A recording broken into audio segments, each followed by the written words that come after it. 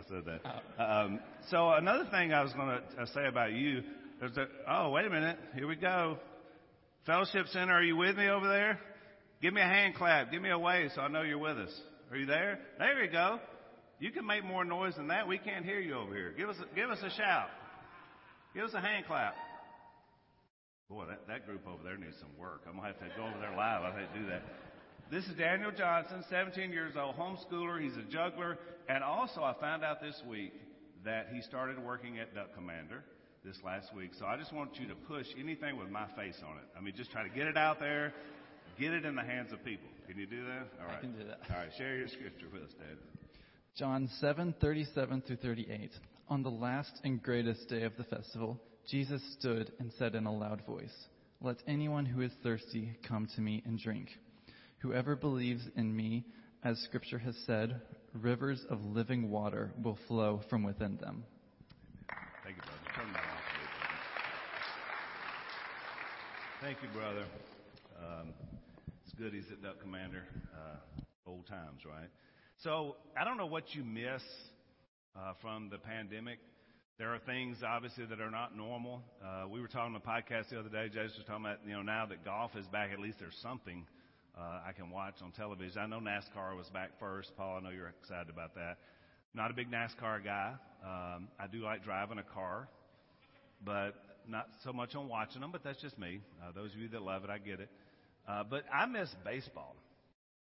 How many of you like baseball? A few of you out there?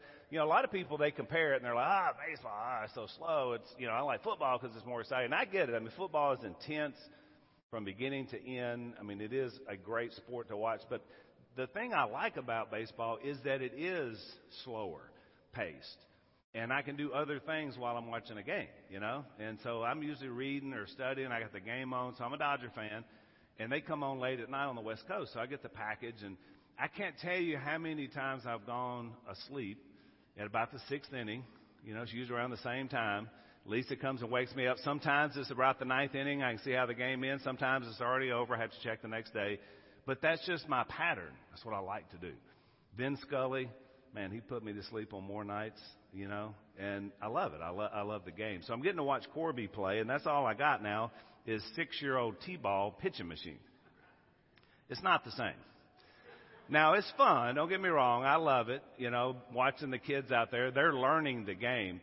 And, there's always some of these fans that are there, and there's always one or two that, they're still putting way too much into 6-year-old T-ball. You know what I'm saying? They're living and dying on the game here. And these kids are trying to figure out where they're supposed to be the whole time. So they get a little bit too excited, a little bit too into it, and you get some of that going on. But I miss the game because it's America's pastime. It's one of our richest and longest things. And so I'm excited that the season's about to crank back up, and finally we're going to get to see some more baseball. Let me. There is a point to that. It does tie into my lesson, just so you know. But we're going to be in John 7 today, and I want to set it up just a little bit because we've talked about John 6 the last few weeks. And you remember last week, Mike and I talked about that you've got this crowd of disciples that are now beginning to thin. And as we said last week, when the commitment gets thick, many times the crowd begins to get thin, right? And it's still the same thing today. I mean, when you're challenged, when you're committed, and when you're asked to go the extra mile for the Almighty, and sometimes when you have to face persecution and difficulty, or maybe the truth that's being spoken is not speaking to where you are because you're not where you need to be, sometimes it's easy to just cut and run. And that's exactly what we're seeing happening here. So I would say we're kind of at a low point in terms of Jesus' ministry that he's doing here in this 3 years. Here we get to John chapter 7. And so when this happens, then other people will begin to tell you what you need to be doing. And again, I find this really interesting because Jesus is the Son of God, the creator of all things. But here at this low point where people have left him and he's staying in Galilee because he's not going to go down to Jerusalem, he's going to get some PR help, some marketing gurus. They're going to step in and say, well, here's what we think you need to be doing to kickstart this thing, get it going again. They're about to have the fall festival, is what I call it. It's the Feast of Tabernacles. It's basically a week-long event that was in Jewish history where they got together in the fall and they thanked God for the harvest. So that's about to come up. And in John chapter 7 and verse 2, we're going to get some marketing help for Jesus. When the Jewish festival, verse 2, of Tabernacles was near, Jesus' brothers, so it's family. Jesus' brothers said to him, "Leave Galilee, go to Judea, so that your disciples may see your works that you do." What are you doing hanging around here, moping around? You need to get down there and get in the action, Jesus. Verse 4. And I take this as one of the most condescending, patronizing verses in the Bible, because Jesus' family is saying this to the Son of God. No one who wants to become a public figure acts in secret. They're saying that to the Son of God. Since you are doing these things, show yourself to the world. In other words, since you're doing the miracles, get out there, mingle, show people what you got. And then verse 5. For even his own brothers did not believe in him. His own family? So you're telling me that Jesus has lived 30 years on the earth in perfection, the Son of God, and his own family doesn't believe it. You would think they would be the first ones in line, wouldn't you? They knew the story about how he came to be, but you know what? They didn't believe it. So the first thing we see, here's my baseball. I'm getting back to baseball, because we're going to have 3 swings today, and I'm going to go ahead and tell you what's going to happen. They're all going to miss, right? And when you have 3 swings, what happens? You're what? Fellowship Center, can I hear from you? 3 swings and you're what? Thank you. But today we're going to talk about 3 swings and you're in. First swing is the family missed Jesus' unique purpose. They missed it. Now, to cut them some slack, what would it be like if your oldest brother was perfect? Now, I know my family has to deal with some of the same issues. I'm not perfect, of course. But Jesus was perfect. He never sinned. He never made a mistake. You always say, well, Mr. Perfect. He was Mr. Perfect. How would that be in a family? Constantly compared to you and your imperfections. Might there be some jealousy and some problems? Maybe. Certainly when it got to this moment, when he needed them to be there for him, instead they weren't. They were condescending and they were telling him what he needed to do, which was, he's like, really? They shared DNA though, because Mary was their mother. There's an interesting verse in Luke chapter 8 and verse 19. And this kind of gives you an insight into how Jesus felt about even his own family and how he compared spiritual and physical. Now, this is verse 19. Now, Jesus' mother and brothers came to see him, but they were not able to get near him because of the crowd. So this is, we're still in the crowd days. Someone told him, your mother and brothers are standing outside wanting to see you. They can't get in because of the crowd. He replied, my mother and brothers are those who hear God's word and put it into practice. See, that's the thing about being the Son of God. He loved his family. He shared DNA with his siblings. But nothing was more important than his mission, his purpose. He was created uniquely to come here and save the earth, including his family. And just because they missed it, they missed it. That's a strong statement right there. And I know as I'm speaking today, and I've got our live stream audience, there's a lot of you that have family that probably aren't believers. And there may even be conflict in how you go forward. These are difficult things to deal with. And look, our Lord dealt with it too. When your family won't come around and believe. Sometimes familiarity, which is the root word for family, sometimes it produces a lack of enthusiasm and it lowers people's expectation. I see it happen all the time. I remember when we used to go somewhere in a conference and everybody there was excited to be there because they all went there, whether it was praise and worship or to hear some good teaching or whatever. And then it's like, well, I got to go back to my church, my family. Familiarity, see. As if God's still not being praised and glorified in any time we're together. The Word of God being spoken shouldn't penetrate us at any single moment. See, we build it up into these moments too. It's easy for us to get lackadaisical. Here's Jesus' response to this advice that his family gave him. Verse 6, John 7. Jesus told him, my time is not yet here. Thank you, PR firm. For you, any time will do. Now, I don't know about you. I don't want to read too much into that, but Jesus seems a little stung to me on this. And he's like, I got stuff to do on my timetable, but you can do whatever you want. I mean, I'm trying to just put it in the vernacular of us having a conversation, right? The world cannot hate you, but it hates me because I testify that its works are evil. You go to the festival. I think Jesus is a little burned here by his own family. They don't trust him. They don't think he knows what he's doing. You want to become a public figure, you need to get with the playbook, son. I think he's a little burned. And I get it. It's tough. It's tough to stand for truth when people around you don't believe in what you're doing. I think as a family of believers, we need to believe in one another. That's important. That's important to know the person to your left and your right believe in you and think you are worth something. You're a son or a daughter of the Almighty. I was looking through some pictures. Alex moved this week and came across some old pictures, some old groups we used to have, and all these old people like me were young then, you know, and it was amazing just looking back. But there were the first two I pulled out of the stack were Bill and Margaret and Carl and Barbara Allison. Smiling. Looked like we were having some feed out at Mom and Dad's.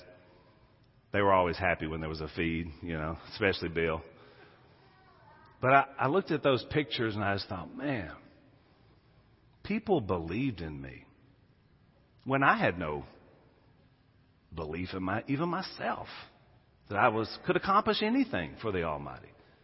But other people saw that and said, you can do this. Come, we'll show you how. Think about people that have been a blessing in your life, that help disciple you and help teach you the ways of Christianity.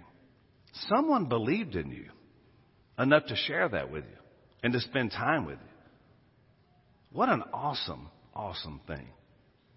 I was talking this week, senior high camp ended yesterday. And, you know, in spite of the corona and there was all kind of issues, they met.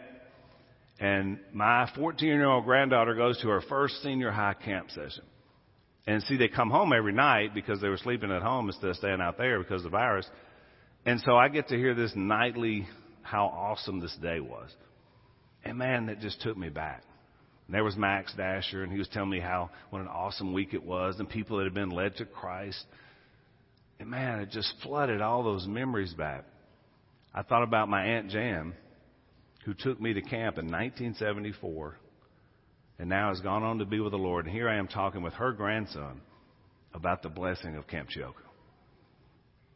People believing in people.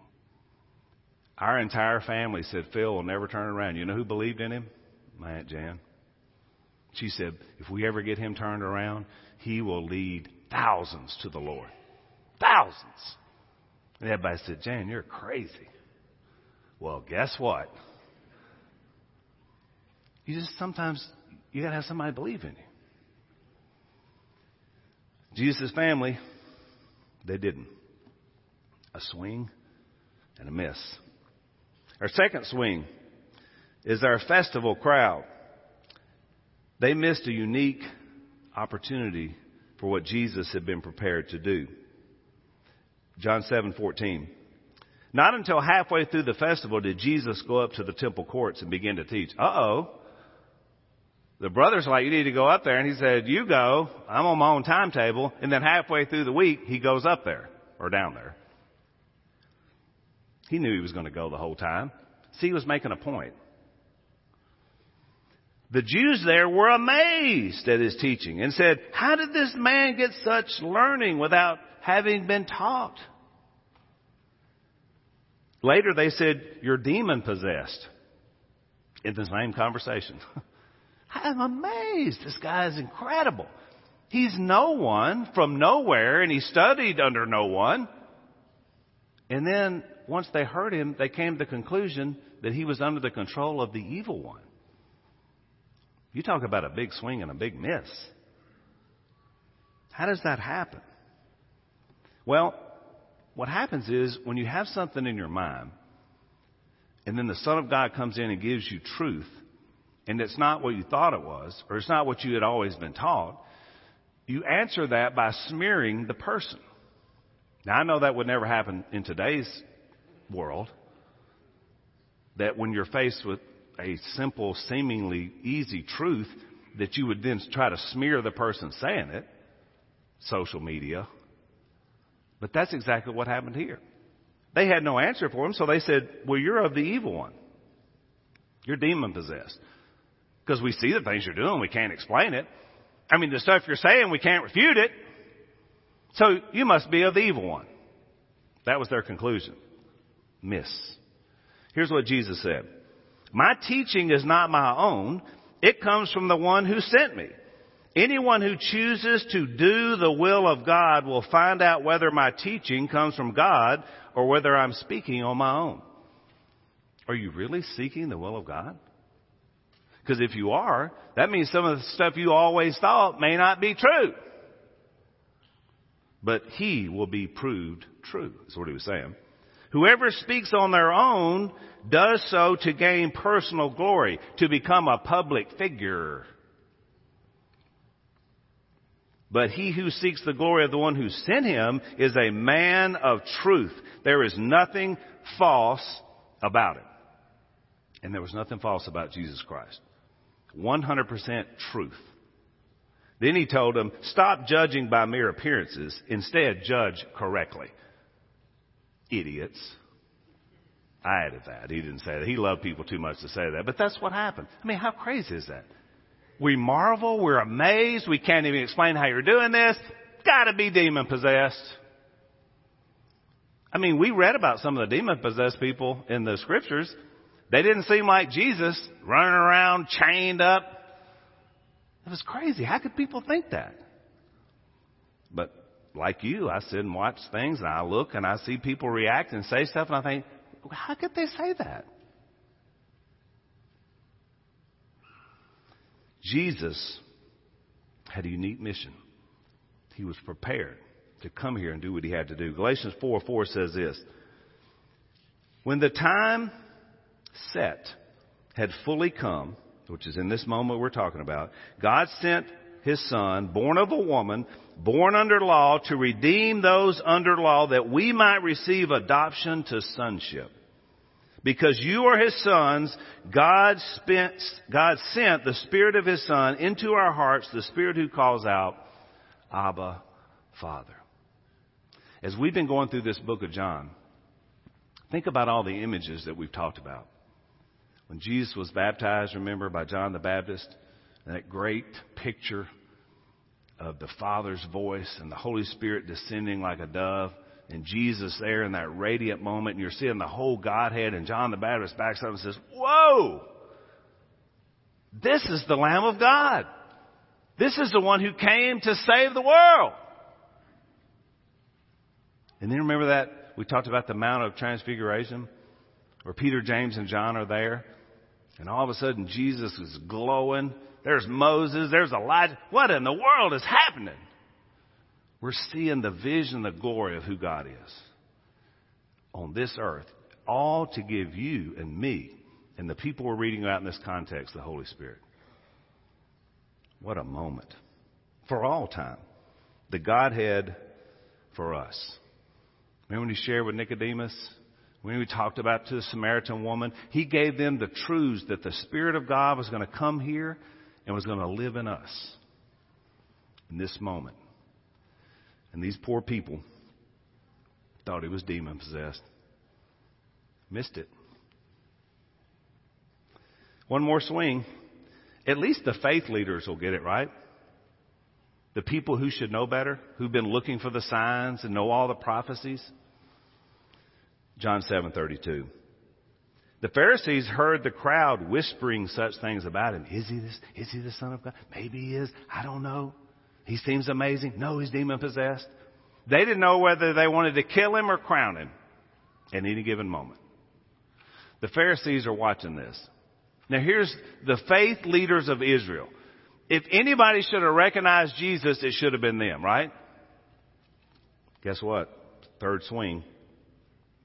The chief priests and the Pharisees sent temple guards to arrest him. They didn't even go hear him. We've heard enough. We're just going to send somebody down there to scoop him up. That was their reaction to Jesus. We got to get rid of him. The temple guards went back to the chief priests and the Pharisees who had asked them, why didn't you bring him in? Uh-oh. They went to arrest him, but they didn't bring him back. No one ever spoke the way this man does, the guards replied. Have you heard this guy? He is awesome. How do you think that went over with the bigwigs? You mean he has deceived you also? The Pharisees retorted. I didn't even know retorted was in the Bible. But it fits the Pharisees perfectly. You idiots. They really did say that. Have any of the rulers or of the Pharisees believed in him? No. They're proud that no one's come to faith. Proud to be unbelievers. What a bunch of arrogant people. But this mob that knows nothing of the law, there's a curse on them. Yeah, there is a curse on them. And you too, Pharisee. It's the curse of sin and death. And it's the same one that affects us to this very day. If you think you can do this without the Christ, there's a curse on you. And there's only one way to break it.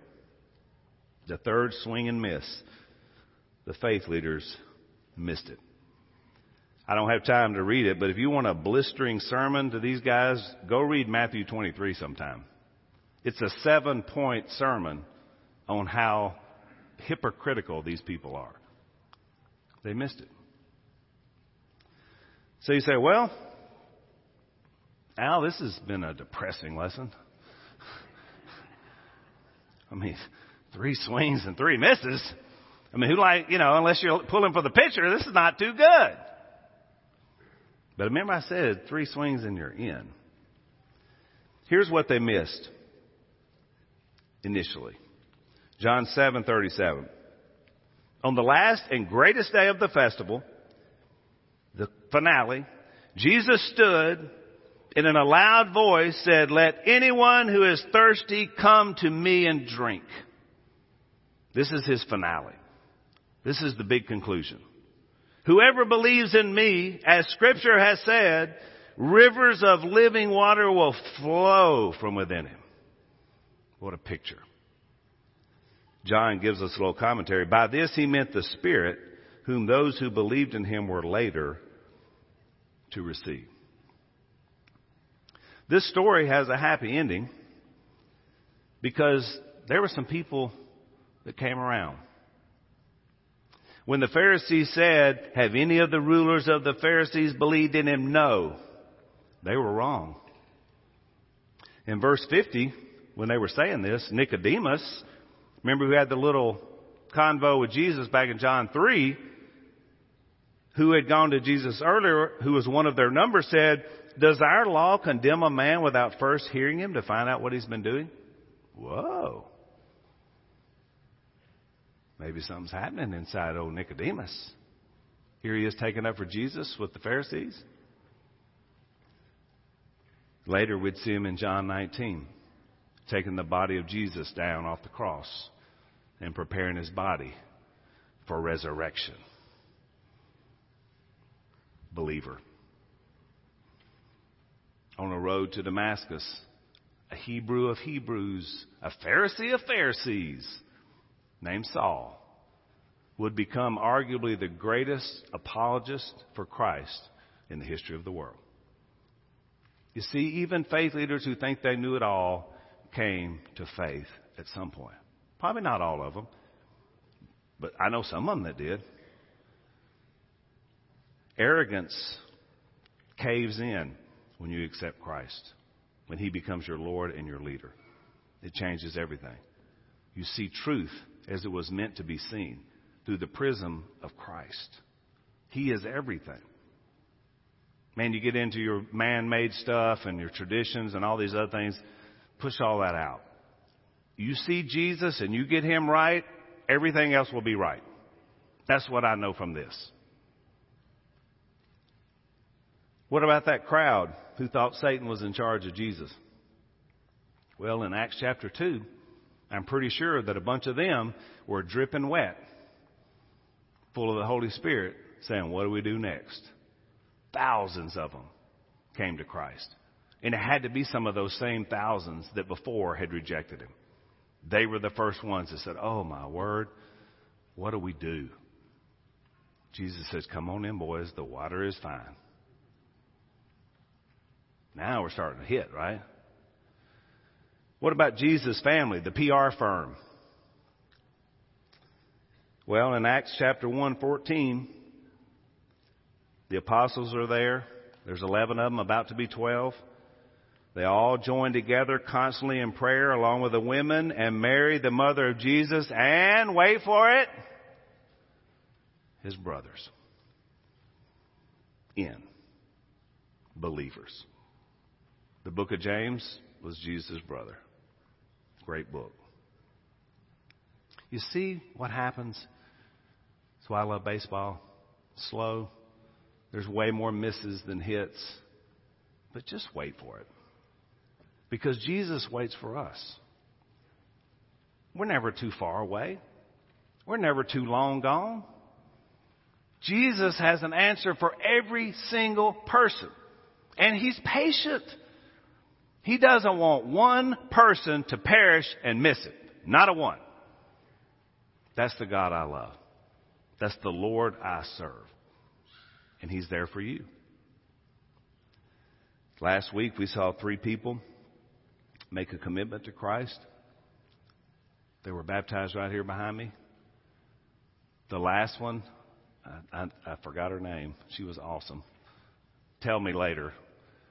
But she just cried tears of joy in that moment. And I love that. It was so beautiful. I mean, what she was saying was, Jesus, you're it. I know you now.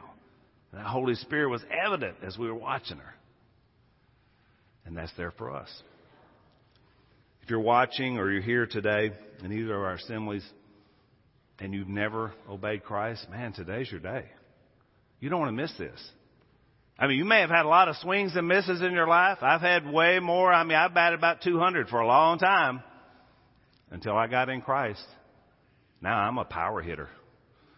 I mean, I'm swinging for the fences on a regular basis. You know why? Because Jesus is who He says He is. And there's no Satan. He doesn't have anything to do with Him. And you say, well, Satan, man, he's got me down. He's working on me. Then you need more Jesus. That's going to be your answer. You're not going to be able to find it any other place. That's your answer. Is to double down on Jesus. That's what I learned from this. This was the low point of Jesus' ministry in John 7, seemingly, but there really was no low point. Because He came here to do what He had to do. And He did it for us. And we're blessed by that. Today, if you need to make a commitment to Him, we want to give you the opportunity to do that. Let's pray. Our Father in heaven, as we come before you today, I just want to do so humbly. Your Holy Spirit is so awesome and wonderful.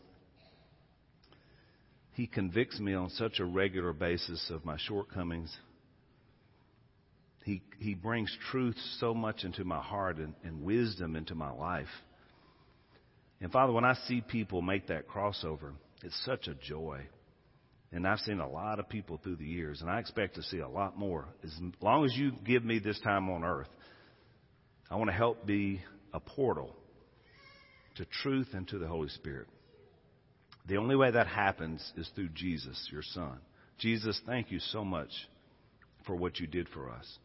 You were there at the beginning, and you're going to be there at the end for us, and you fill in all the middle. The big holes in our life and in our soul that we so desperately try to fill, Father. Thank you for the Holy Spirit, because He is the fulfillment of everything. Father, I know there may be people watching or listening or here that maybe are just now getting to that point where they're really ready to commit and to lay it down and to give you what you need to be given, so that your Holy Spirit can do everything He needs to do in their hearts and in their lives. If someone has been convicted with that today, Father, I pray they will seek you out. They will reach out to you and say, Holy Spirit, I need you. Jesus Christ, I need you. God the Father, I need you in my heart and in my life. And I pray this in Jesus' name. Amen. If you have a need today, why don't you come while we stand and while we sing?